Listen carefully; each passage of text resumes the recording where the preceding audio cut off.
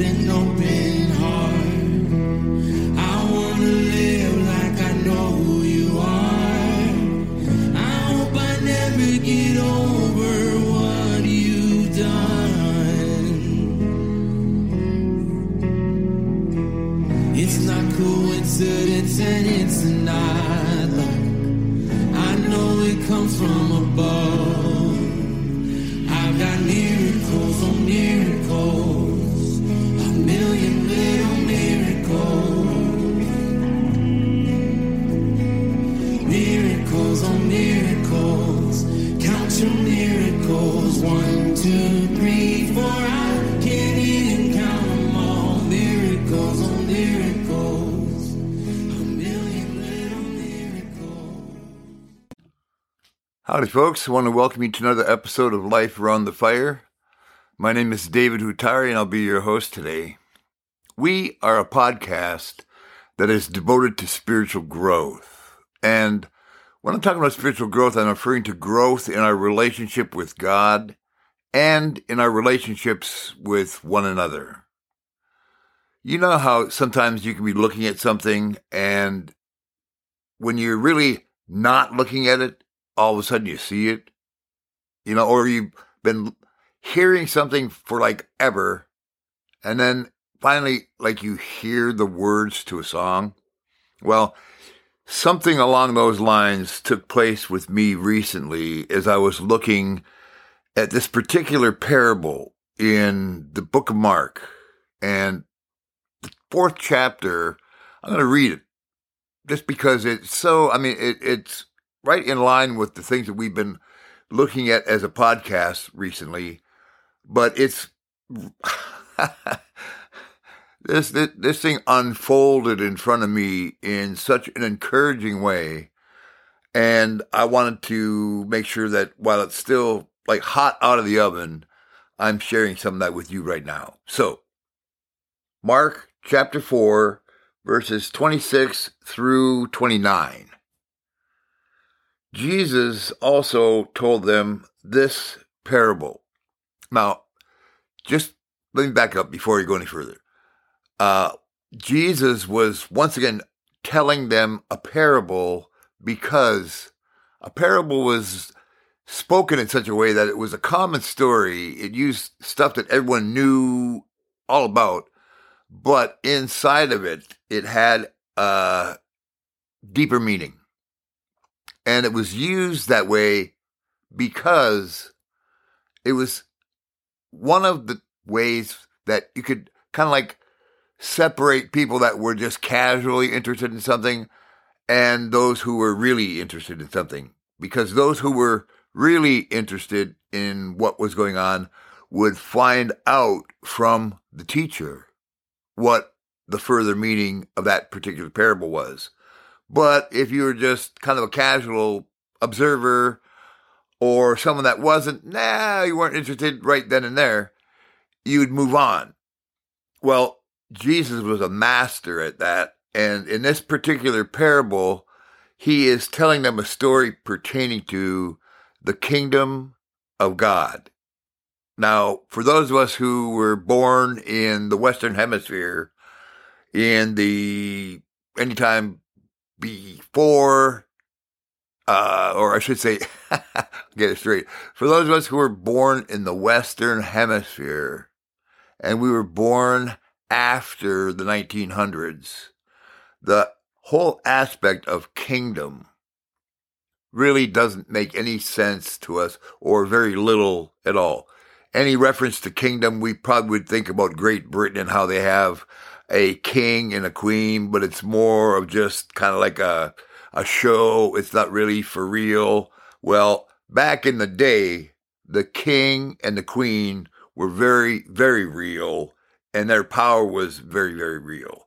And what they said was the way that things would go, and how they dressed is basically the dress that the people would imitate, how they talked, the way they did tea, when they would drink tea, all that stuff. People would imitate it. It would become the culture. It would become the way of the kingdom. Well, Jesus came announcing on the scene in his day that the kingdom of God was at hand. That there was now, in that moment, at that moment, there was now, right then, there was now an expression of God and his kingdom that was on the scene that hadn't been on the scene before, and it was going to be growing. Now, that was good news because the people in Israel at that time were oppressed heavily. They were slaves to the Romans. They were oppressed by the Romans. They were enslaved to the Romans. The Romans taxed the daylights out of them. They were under the thumb of Caesar all the time. And so for them, the thought of the kingdom of God being at hand was incredibly good news because to them, they were thinking, now we are going to be out from underneath the rulership of the Romans, and we now get to live our life in a new, free from oppression way. Hallelujah. They were happy. Except that's not what Jesus was talking about. He wasn't talking about a kingdom coming to overthrow Rome and set the Jewish nation free. He was talking about a spiritual kingdom that was going to be manifest on the scene that had been at work behind the scenes since creation. And he was saying that kingdom was at hand, and the people heard him say that there was a military kingdom that was at hand. They were going to be very disappointed when Jesus revealed the fact that that wasn't going to be taking place. In fact, that was going to be one of the contributing reasons behind them saying about Jesus, crucify him, kill him. He's not going to deliver us from Rome. We don't have any use for him. Let's kill him. In fact, let's get him out of the way. Let's kill him. Well, Jesus is teaching a group of people about the kingdom of God. And in Mark chapter 4, we're interrupting this whole scene where Jesus is wrapping up a time where there was a significant number of people that had gathered together. And if you get the picture, they were 1st century AD Jewish men, primarily in their late 20s to early 40s, relatively poor, in the hot sun, and they were excited and agitated all at the same time about what was going on. And they were having a debate with Jesus, and it was one of those very animated, tense settings that lasted about an hour or two. And if you've ever been in one of those, they can get really uncomfortable. And finally, these people started kind of separating and shifting and going their own ways. And Jesus has a smaller group of people that are hanging out afterwards. And, excuse me, in chapter 4, verse 26, we start out again, Jesus telling them this parable. He said, God's kingdom realm is like someone spreading seed on the ground. He goes to bed and gets up day after day, and the seed sprouts and grows tall, though he doesn't know how that happens. All by itself it sprouts, and the soil produces a crop, first the green stem, then the head on the stalk, and then the fully developed grain in the head.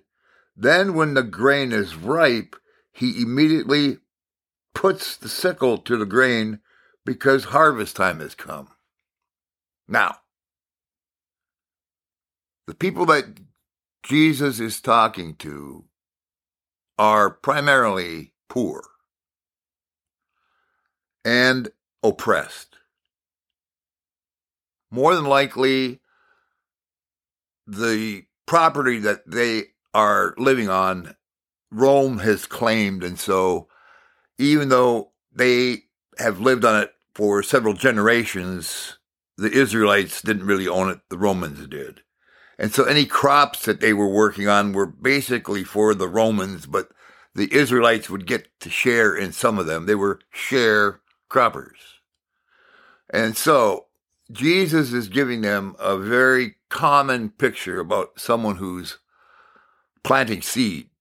And even though he was laying out something very common, there was something uncommon that was on the inside that's really encouraging. And for us to unpack this entire parable, we would be here probably for another 2 or 3 hours, which of and by itself would be really cool. But for sake of time, there's one particular portion that I want to zero in on in this parable. And it's the portion that's just really jumped out at me personally.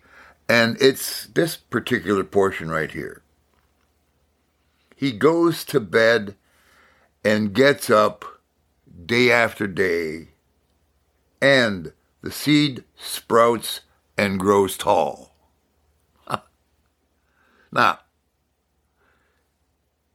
the person who had the seed to begin with spreads the seed out with the notion that some of it is going to produce a full harvest. And so there's an element of expectation that goes along with it, but there's also, along with that, some mixed feelings for a variety of reasons, because the person that was sowing the seed at the time would have mixed feelings.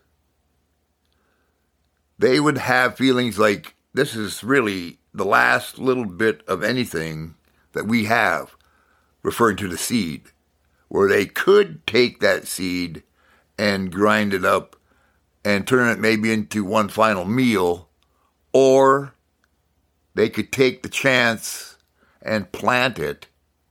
And so, with no guarantee, they would plant it, and sometimes they would literally go out and they would cry while they would be planting because they didn't know whether or not there was going to be a harvest. And what they did have, they could have done something with it, but they had to trust God that He would cause things to grow. Interesting. The kingdom of God is valuable, like that seed. That seed was precious. Of and by itself, that seed was precious.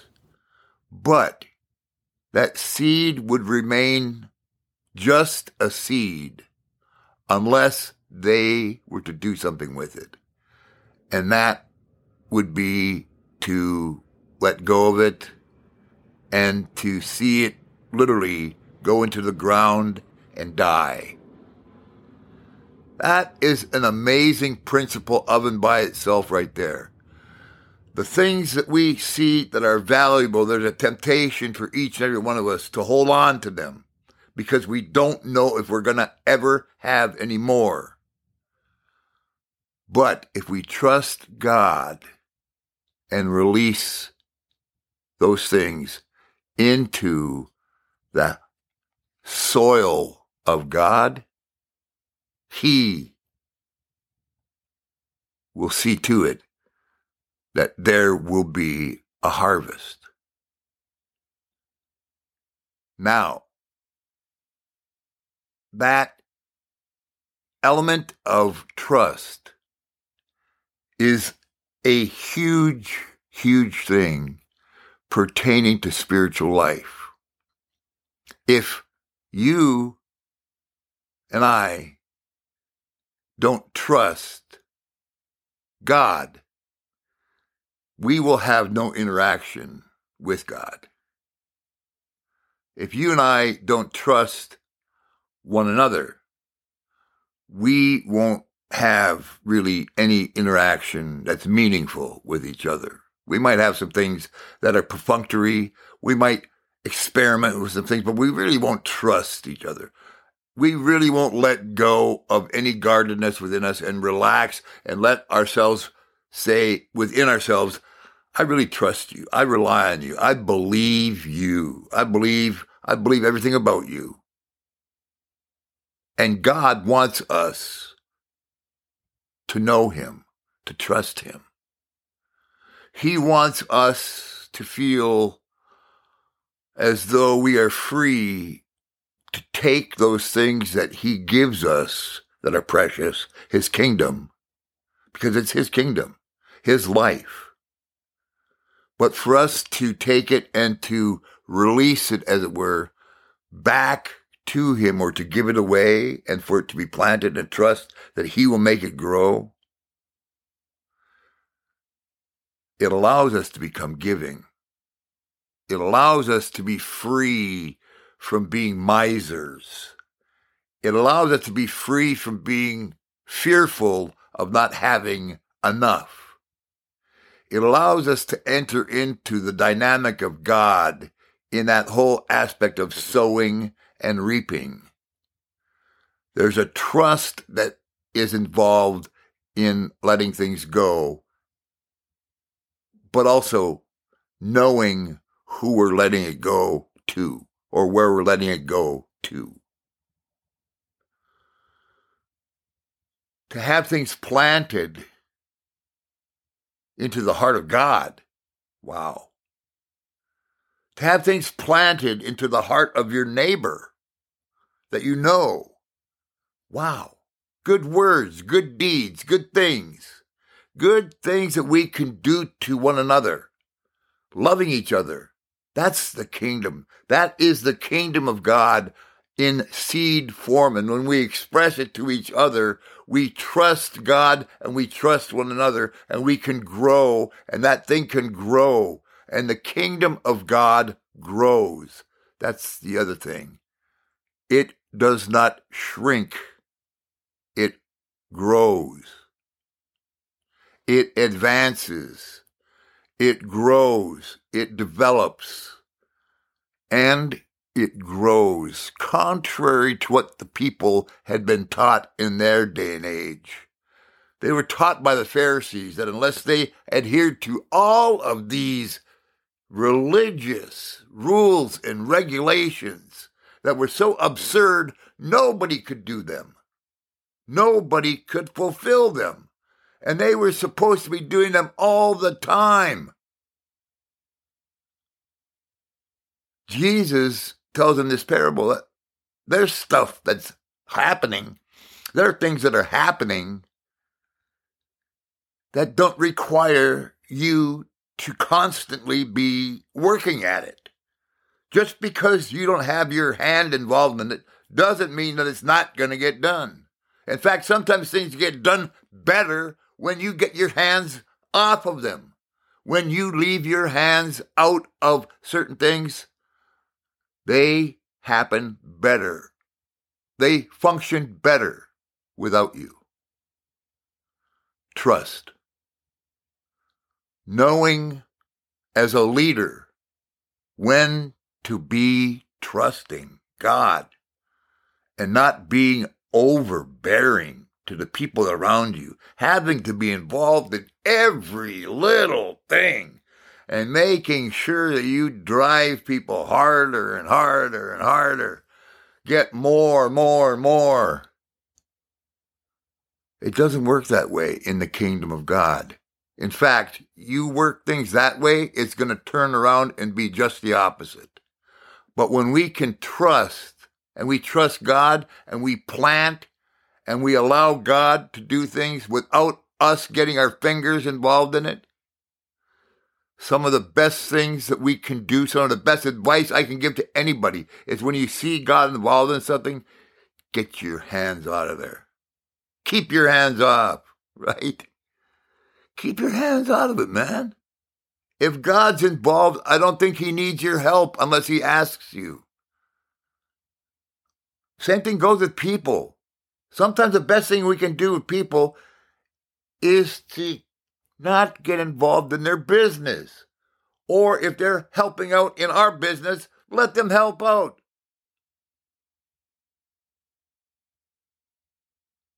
There's some things that are going on behind the scenes. Growth is happening. And the good news that Jesus was giving people was this: they don't have to be ridden by those laws of religion in order to be pleasing to God. God has already planted his pleasure inside of our lives. He wants us to be awakened to his love, to his acceptance, to his looking at us in the way that he looks at us, not in the way that that religious mirror reflects things back to us and cause there to be a distortion. God sees us like no one else. He sees us in truth. He sees us in the way that no one else can see us. He sees us through eyes of pure love. He sees us through his own blood. Purified our lives with his blood. The kingdom of God is at work, and it continues to grow, and it will continue to grow. Long after you're dead, long after I'm dead, it's going to continue to grow. The beauty for us is to participate, to cooperate, to obey, not to become overly involved or to throw our hands up and not be involved at all, but to be in cooperation with the divine nature of God, because he has deposited that within us who believe. We are not orphans, we are his. We have his very nature. We have his name.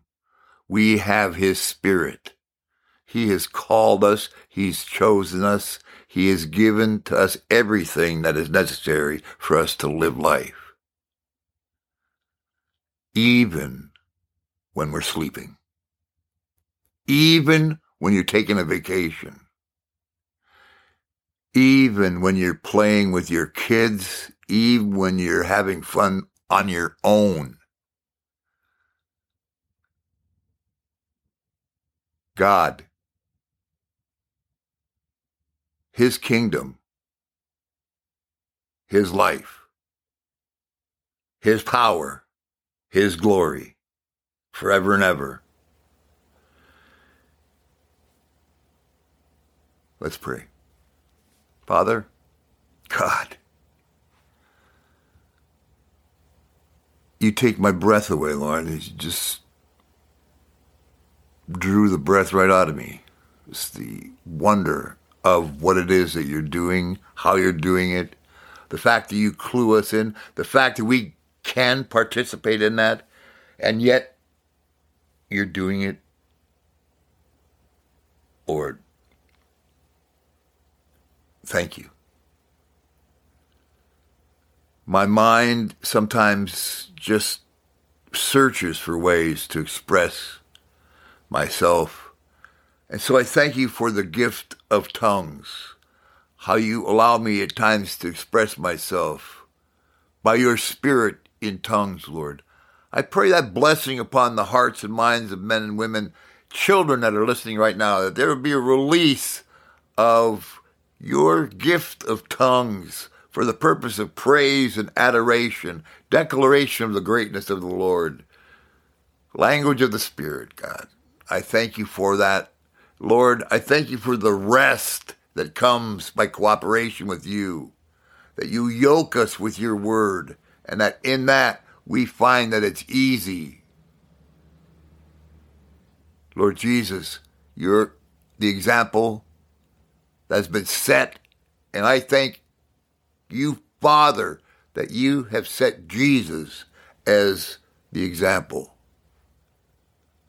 I look to him and I say, unto thee, O Lord, do I lift up my soul.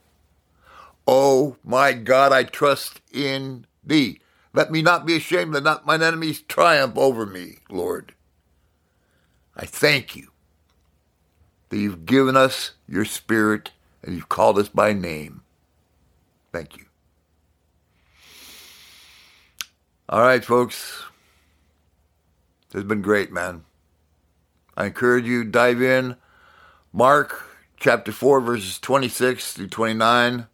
There's a whole lot there. We just scratched the surface. There's food galore, man. There's a feast for everybody in there. So enjoy. Take care. God bless you. Bye now.